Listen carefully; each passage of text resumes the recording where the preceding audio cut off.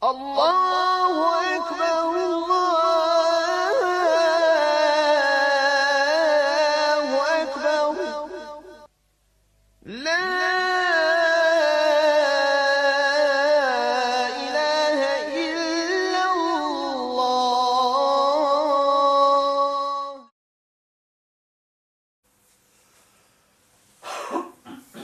Bismillah, salatu wassalamu ala rasulillahi sallallahu alaihi wasallam. Mi smo održali nekoliko predavanja po pitanju hadijske nauke. Je li tako? 9 ciklusa. 9. I na kraju je ispalo da je to tematika koja je nama teška, je li tako? Je li tako ili nije tako?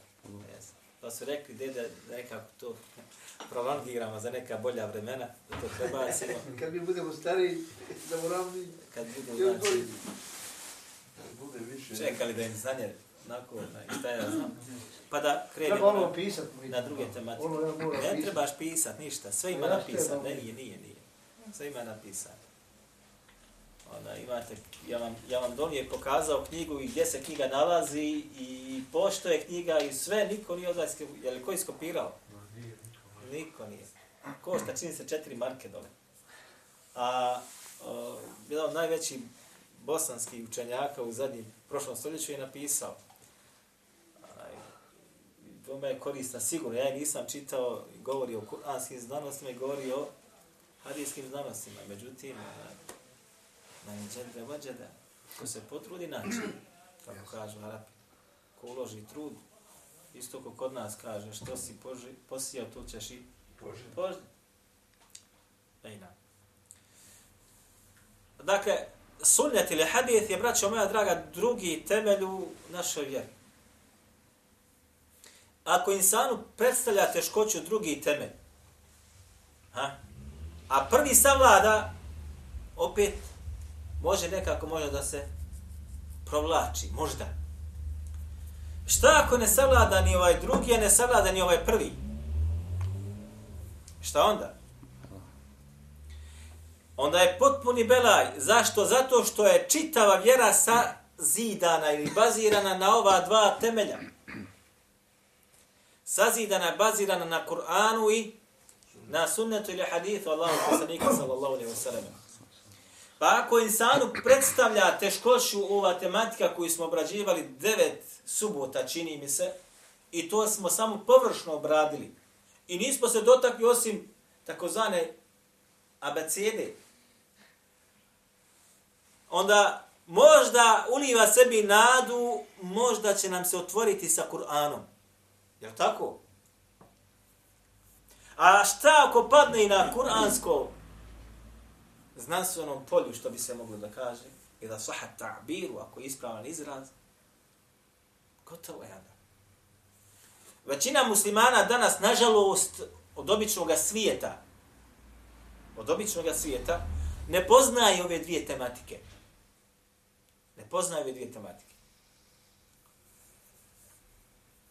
Pogledajte sada po pitanju Kur'ana, kaže Allah Đelešanuhu, وَرَتِّلِ الْقُرْآنَ تَرْتِيلًا. I ti, Muhammede, uči Kur'an kako? Tertila. Šta znači ovo tertila? Da li neko od vas ima znanje o ovome?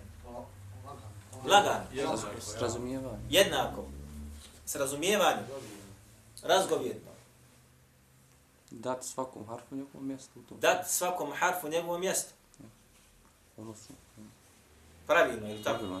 Sve ovo što ste naveli ima svoje mjesto. Da ga učiš lijepo. Da ga pokušaš učiti sa najljepšim glasom koji možeš da imaš. Kako kaže Allah poslanik sallallahu alejhi ve sellem u hadithu koji bilježi Imam Buhari, "Men lam yataghanna bil Qur'ani falaysa minna." Ko se kaže ne bude trudio da uljepša glas prilikom učenja Kur'ana, nama ne pripada. Ovo je jedan od komentarisanja ovoga haditha. Drugi komentar ovog haditha kod islamskih učenjaka jeste ko se ne bude potrudio da Kur'an uči razgovjetno, ispravno, dajući mi svaki harf koji mu pripada, ne pripada nama. Shodno ovome ajetu kojeg smo naveli, وَرَتِّلِ الْقُرْآنَ تَرْتِيلًا, ovdje Allah naređuje Allahume poslaniku sallallahu alejhi ve sellem da mora učiti Kur'an jasno, razgovjetno, lijepo i da svakome slovu dadne njegovo mjesto i svakome pravilu dadne njegovo pravo. Ovaj imperativ ovdje važi samo za poslanika alejhi salatu vesselam ili za sve muslimane? Za sve muslimane. Zato vi imate sada u dijelima koja se tiču ulumul Kur'ana ili kuranskih znanosti, ja sam donio ovdje vama dva da vam pokažem. Imate tamo između tematika koja obrađuju, između ostaloga se kaže naredba koja se u ajetu, znači obuhvata sve, dolazi u množini. Da li važi samo za množinu ili važi također za pojedinca? Ako važi za množinu, važi također i za pojedinca. Naredba koja se tiče samo jednoga, poput ovoga ajeta, da li važi samo za jednoga ili važi za čitav umet? Osim onoga što dođe da Allah dželešanu samo striktno nešto zabrani ili naredi, samo Allahume poslaniku sallallahu alejhi ve sellem. Osim. Zato ovaj ajet ovdje šta? Opće prirode, znači svaki musliman ulazi pod njegovu naredbu. Svaki musliman. Imam Al-Jazari, jedan od najvećih eksperata i stručnjaka po pitanju qiraeta, učenja Kur'ana, je među ostaloga napisao u stihovima, znači te qiraete, i u svojoj muqaddimi on ili uvodnom dijelu, ja sam to napisao na tabli, evo sad kad sam stigao, gdje kaže وَالْأَخْضُ بِالْتَجْوِيدِ, pogledajte, i kaže učenje po teđvidu je hatmun lazimun, obaveza. Men lem yuđevbidil Kur'ane athimun. A onaj kaže, ko ne bude učio Kur'an po teđvidu, jeste šta? Ima thevab ili nagradu ili ima ithm, grije. Ima kao onaj, takav je, kaže, grešnik i griješan.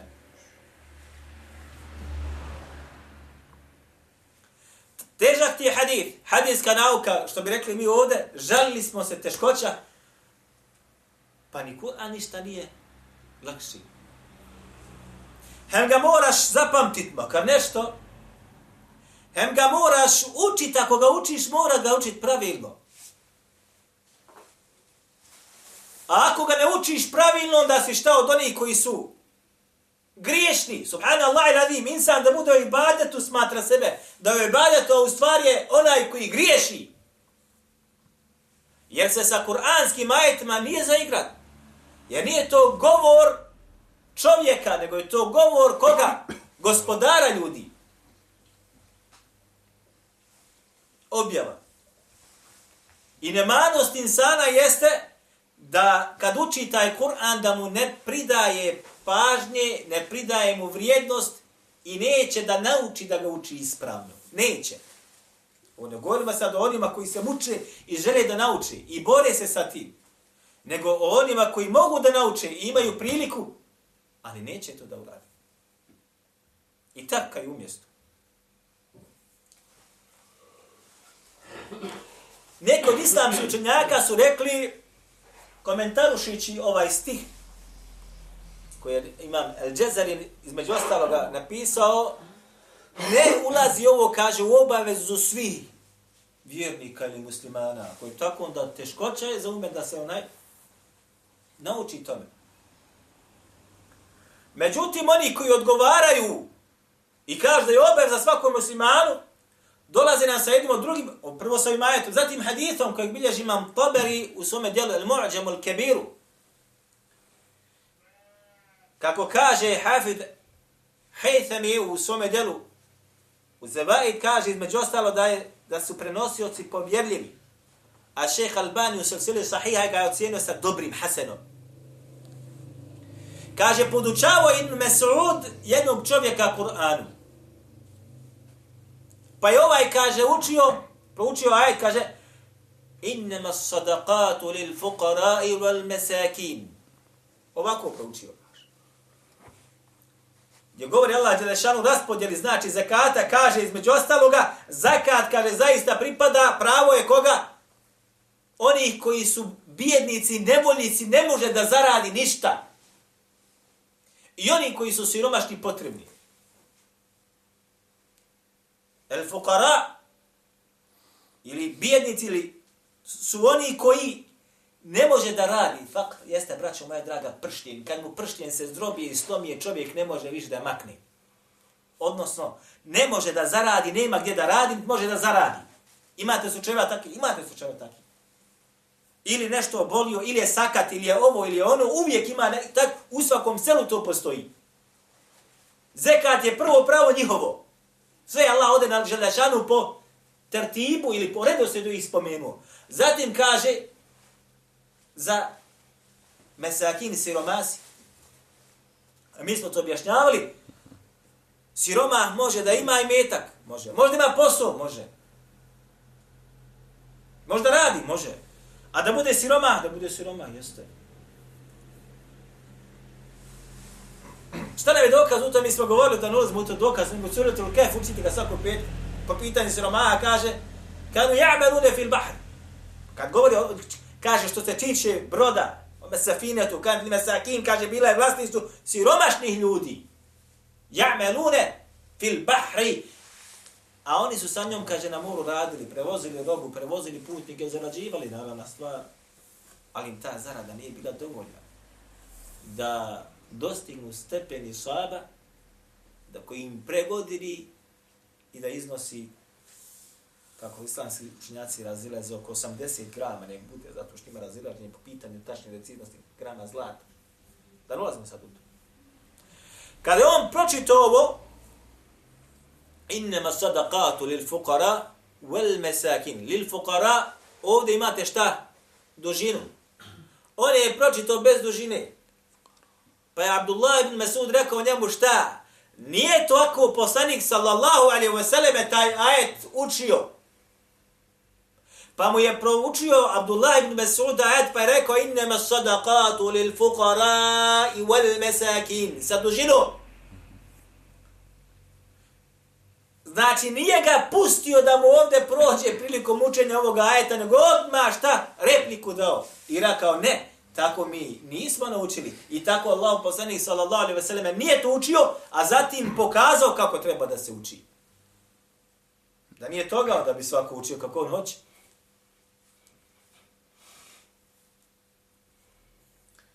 U prvom vremenu, braćo Islama, teđvid ili teđvidska pravila, pravilno učenje Kur'ana, mislite da je bila nauka posebna kao danas? Nije bilo Tako ni su medova, ni oni oznaka. Ne govorimo o učenju Kur'ana. Šta mislite da su tada ashabi pisali knjige ili govorili, djecu podučavali, pasite, ovo vam je pravilo idgama, ovo je ihfa, ovo je medun lazim, ovo je medun arid. Da su oni to govorili tako? Mutasil, munfasil, nije bilo toga. Zašto? Zato što je Kur'an spušten na takozvanom jeziku Kurejša, arapskom jeziku, najčistijem jeziku, narječju Kurejša, primarno. Iako ima govora tu. A oni su govorili poput kada vi sa najboljim poznavalacem ili teđvida sjedite i učite Kur'an sa njim. Tako su oni govorili. Nisu govorili men ja'mel, nego men ja'mel. Odmah su to uklapali. I ovo sam slušao svojim ušima od najvećeg eksperta, jednog od mojih jednih profesora, kada je ovo nama govorio. A čuo sam jednog od najvećih stručnjaka kur'anskih znanosti na njegovom predavanju, gdje isto ovo tvrdi. Njima nije bio potreban teđvid. Tako su govorili. Nakon primanja Islama od strane svih Arapa i nakon primanja Islama od nearapa, šta se dogodilo? Dogodile su se određene devijacije po pitanju šta? Izgovaranja kuranskih riječi. Pa su onda islamski učenjaci bili prisiljeni šta? Da to uokvire i da se napišu ta pravila da ne bi došlo do totalnog nestanka onoga što je bilo u vremenu silaska objave. I tako je nastala samostalna, znači, jedna grana znanja u islamu koja se zove ilmu teđvid ili znanje o teđvidu ili pravilnom razumijevanju, shvatanju i učenju tih pravila koja moraju da se praktikuju prilikom učenja Kur'ana. I ono je danas, hvala Allah, Đelešanu, prisutno na bosanskom jeziku, imate nekoliko dijela oštampana na tu tematiku i svako od vas može da se okoristi, a mi smo također ovdje to dosta puta radili i ponavljali. Dakle, samo po tom pitanju, pogledajte koliko smo šta? U minusu. Da ne govorimo o pamćenju Kur'ana, ovi koji pamte Kur'an ovdje znaju koliko muke treba da se za to da. Koliko se izan izmuči, koliko vremena mu ostane. Je li tako ili je tako? A? Je li tako?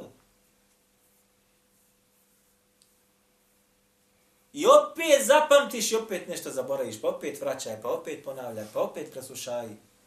I stalno tako, i stalno tako. I najbolje je šta? Da insan na tome i završi. Završi. Završi svoj život. I blago onome ko bude svoj život završio na tome.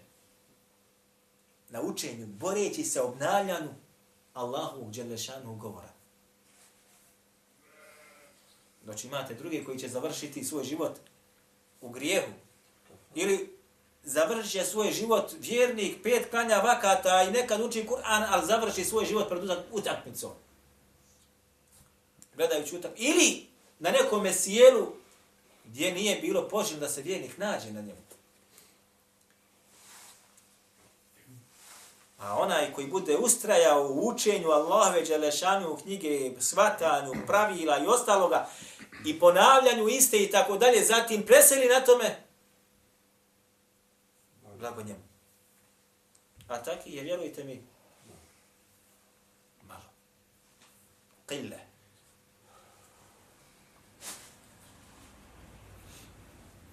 Insani kada zapamti Allahu dželešanu knjigu, hajde da zapamtiš knjigu Allahu subhanahu. Mislite da ste riješili probleme sad?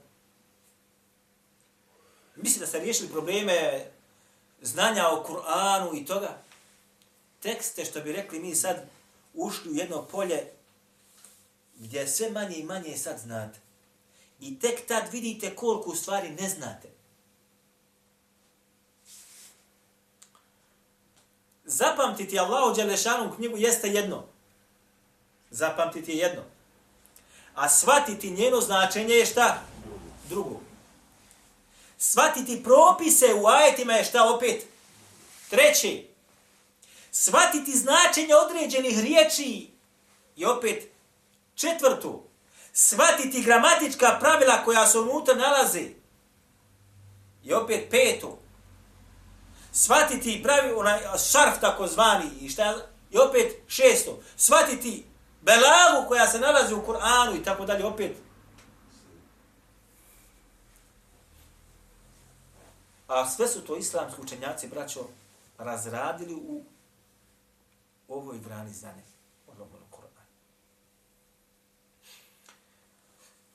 Od najvažnijih stvari kada insan spozna Kur'an i pokuša ga razumjeti i pokuša ga nekome dostaviti, kada hoće da tumači određeni ajet, jeste da spozna razlog i uzrok zbog čega je taj ajet određeni objavljen. I na tu tematiku su napisana posebna djela. Znači, samo šta? Razlozi objave određenog ajeta.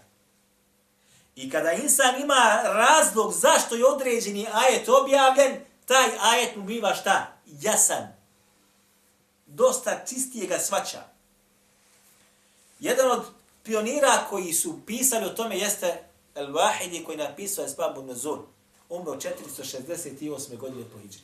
Evo, to je to djelo. I on je naveo unutra, znači, ajete koji su objavljeni sa određenim razlogom. Naravno, imate danas mnogo dijela, čak i u ovome dijelu. Mnogo je razloga za koji nisu temeljeni. sa slabim lancima prenosilaca. Tako da opet ova znanost se vraća na šta, na koju znanost? Na koju? Na hadijsku znanost opet. Zašto? Zato što oni dolaze nama, kada govore o uzrocima objave, dolazi nam sa lanca prenosilaca. I opet se taj lanac prenosilaca mora da zna. Zatim, razlozi objave određenih ajeta, gdje ste ponovo isto također da nađete, mimo posebnih dijela na ovu tematiku. Naćete u hadithima, naćete u tefsirima. U hadithima kod svih gotovo muhaditha u svojim knjigama i u tefsirima ćete naći kod onih mufesira koji dolaze nama sa lancima u svojim tefsirima, a to je šta ko? Imam Taberi, dalje, Abdurrahman bin Hatim al-Razi, od svoga oca, kad svoj tefsir navodi, i ko još? Abdurazak. To su otprilike ta tri tefsira koji su štampani, koji su rasprostranjeni, koji imaju svoje lance prenosilaca. Mimo toga Ibn Kathir navede samo razlog objave ili imamo Kurtubi u svome tefsiru ili ostali, znači navedu samo razloge ili kaže imamo Đarir ili Taberi, kaže između svakog u svom tefsiru da ovaj ajet objavljen zbog toga i toga i toga. Ili navedu nešto slično po tom pitanju. Ili navedu samo bez lanca prenosilaca i gdje se u nekom dijelu to bilježi. Dobro. Imate sad, između ostalog, u Kur'anu mnogo ajeta ili dijelova ajeta koji su problematične prirode, ako se može ovako da kaže. Jel ima toga? Šta mislite? Ima. Ibn Qutaybe je napisao posebno djelo na tu tematiku. Umro je 276. godine po hidži. To su pioniri bili. I nazvao knjigu Te'vilu muškilil Kur'an. Znači šta? Tumačenje problematičnih ajeta u Kur'anu. Svi ajeti koji su problematične prirode, on ih je ovdje naveo i protumačio i šta je sve zapamćeno do njegovog vremena na tu tematiku. Da bi olakšao generacijama koji dolaze nakon toga, da kada budu zapamtili ovi ajete i kada budu iščitavali i tražili znanje o njima, i ne mogu da ih shvate, vrate se da olakšaju sebi pristup ovoj znanosti. Zatim imate, Ibn Qayyim al-Jawzi napisao djelo koje zove Ulumul Kur'an. Ibn Qayyim je umro 751. godine po hidži. Ovdje on u ovome djelu, braćo, je sabrao toliko stvari da ne može da ih dobar jezikoslovac skonta. Dobar jezikoslovac u arapskom jeziku i stručnjak u arapskom jeziku teško ih može da probere. Evo, kogod smatra da nije tako, neka se upusti u iščitavanje ovoga djela. Toliko bogato, toliko je zgrovito po pitanju arapskog jezika, značenja, dolazi sa ajetima, sa značenja, sa slovima. Šta koje je slovo ima svoju karakteristiku. 2 slova. Šta određeni dijelovi ajeta, kako imaju svoju jako bitnu ulogu u razumijenju prvoga dijela, ako se ove nalazi na drugom i tako dalje. Onda recimo šta je jako komplikovano. I zahtijeva stvarno velikog truda da se to razumije, da insan ne može da shvati, zar je moguće tako se bogatstvo znanja i teškoće nalazi u samome Kur'anu. I ovdje imate sad, između ostalog, Imam Suyuti je dao otprilike neki pečat svemu tome. I napisao 911. umro po hidži. Djelo koje zove Al-Itqan, mi smo o ovom djelu govorili mnogo, 4 toma samo štampe. Gdje je otprilike objedinio sve što se nalazi o znanju po pitanju Kur'ana. Pa čak spominje tamo, između ostaloga, pa se sad imate, kaže, kada je neki ajet objavljen, on dolazi nama sa ajetima koji su objavljivani ljeti, o ajetima koji su objavljivani zimi, ajetima koji su objavljeni na putu, ajetima koji su objavljeni u nekim bitkama i slično tome. Toliko decidno znači obrađeno.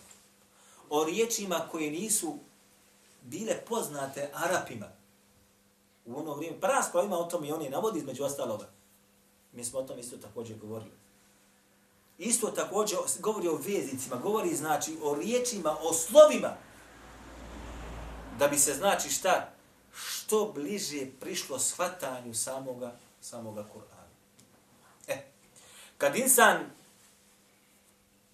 što bi rekli mi, uspije da savlada dio ovoga znanja o Kur'anu i dio znanja onoga o kome smo govorili, oni nekoliko naših predavanja o hadithu, tek tada uspijeva da se upušta ili smije se upustiti u naučna istraživanja po pitanju kuranskih znanosti i po pitanju hadijskih znanosti. Tek tada. I opet njegov uspjeh ili neuspjeh je odvisan od njegovog poznavanja i jedne ili druge tematike. A malo je onih koji su zaista dobro savladali jednu i drugu. Gdje često jedni su savladali jednu, ali nisu drugu. Ili ovi su drugu savladali ovu, ali nisu ovu prvu i tako dalje. Teško je pronaći čovjeka danas koji je savladao i jednu i drugu. A vjerujte mi, Allah me počastio, ja sam gledao ljude svojim očima koji su bili stručnjaci u jednoj i drugoj. Koji bi govorili ti o Kur'anu, o jednom ajetu sa svih aspekata. Sa aspekata znači tefsira, sa aspekata značenja, sa aspekata znači jezika, sa aspekta belage, sa svih aspekata mogu ti da govori o tome hadisu. Zatim da se dotakne svega onoga što se nalazi u hadisima po pitanju ovog ajeta. Gdje je spomenut u određenom hadijskom djelu, kako je ga protumačio određeni ashab, kako je protumačio određeni ga mufesir. Ali ti ljudi je, braćo, zaista malo. I šta je najbolnije, takvi ljudi čak i u arapskom svijetu nemaju položaj. Eto, vjerujte. Takvi ljudi u arapskom svijetu čak nemaju položaj. Jeste tako mi Allah. Ja znam govorio sam za ljude koji su mi se kleli i znali govoriti da poznaju Kur'an kao Fatihu. Mislim da su oni bili muftije. Mislite da su bili rejs uleme i tako dalje. Mislite da su bili na određenim položajem visokim. Imali su doktorske disertacije za sebe. Ne, nisu bili braća. Bili su u društvu neopaženi. Niti se neko osjećao na njih. A njegovu vrijednost su samo znali oni koji to znanje šta traži. Što se tiče hadijske znanosti također, za mnogo učenjaka u hadisu, hafiza hadijske nauke, što bi rekao, kompletni, koji nemaju nikakvo radno mjesto, recimo što bi rekli mi u rijasetu, kako kod nas ovdje, ili ne znam, u islamskoj zajednici, recimo. Nikakvo radno mjesto. Naprotiv, jedan od njih nije završio nikakve islamske znanosti. A jedan od najvećih poznavalaca hadisa danas je u svijetu. I kaže za sebe, imam jedno mesridu, ljudi hoće njega. I došla je sad inspekcija od, što bi rekli mi, to zove se ministarstvo za vakufe, i traže od njega sad oni da im da diplomu. Imaš ti diplomu kako? Nema. Pa ne možeš ti biti imam mesrida. Ne možeš ti držati hudbe. Nemaš ti diplome. Iako on znaju za njega i to jako dobro, ali mak su s njemu došli na vrat.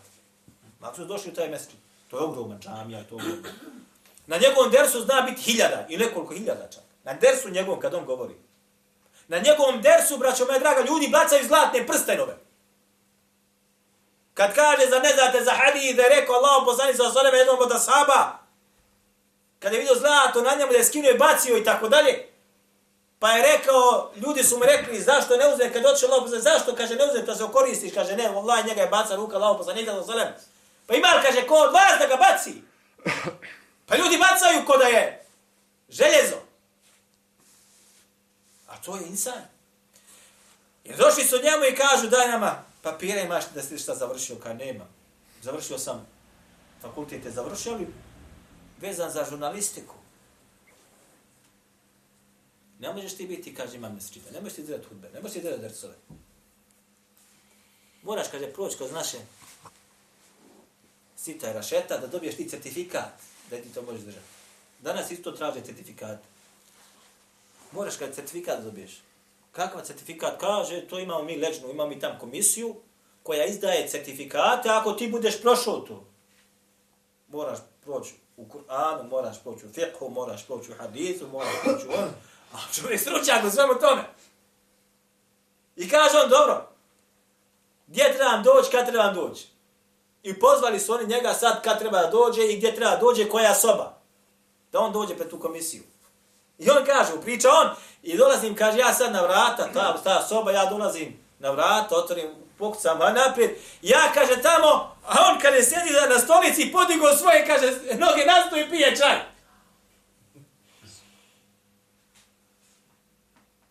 Assalamu alaikum, salam, ja a ti staj, hajde vam. I kaže, on mene ispituje, a on je za ispitivanja. Hajde, ispitao ga, sve što ga pitao, odgovorio. Sve što ga pitao, odgovorio. Čovjek je kompjuter. Jel dobio certifikat? Nije. Svaka vam čast. Nikad ga nije dobio. Kod Allaha jest. Što bi rekli mi, ako se može tako da kaže hađija. Ako se smije reći tako. Ali nikad certifikata nije dobio. Nisu dali. Nisu mu ga dali. Nije dobio, neće ga dobiti. I hvala, još je živ. Danas je taj čovjek živ. I jedan od najvećih eksperata po pitanju hadijske nauke, naravno i Kur'ana i ostali znanosti, pogotovo arapskog jezika. Ja sam pričao, braće, jedan puta, da je od svojih jednih predavanja tumačio hadith Abu Dharr. Poznati hadith od Aisha radijallahu anha, kada je govorila Aisha radijallahu anha, kada su sastale žene, pa su svaka od njih govorila svoga muža i tako dalje. Poznat hadith. Hadith je taj jako dugačak. I taj hadith spada od najteže hadithe po pitanju pamćenja, shvatanja i tumačenja riječi. Ni Arapi ne znaju značenje tih riječi i stručnjaci u arapskom jeziku će se dobro oznojiti da shvati. Ali je to tumačio kao da je to za njega nešto sasvim. I opet sam gledao svojih šehova, ona isto također, kad je govorio ta hadith, isto također ga je čitao na pamet bez greške, što bi rekli mi, izrecitirao ili proučio, zatim protumačio svaku riječ unutra koja je bila, a naravno, mnoge riječi koje su zaista teške i neshvatljive, pogotovo onima koji nisu Arapi. A samim Arapima je teže za shvatanje. Dakle, kuranska znanost je zaista također šta? Lahka, je li tako? Jako teška. Kuranska znanost teška, hadijska znanost teška. Znači, dvije osnove na kojima počiva Allahova dželešanu moraju, braće moja, ako će se naučiti, mora se za njih šta? Zaista da insan žrtvuje. Aqulu qawli hada wa astaghfirullaha li wa lakum. Ima ko šta pita.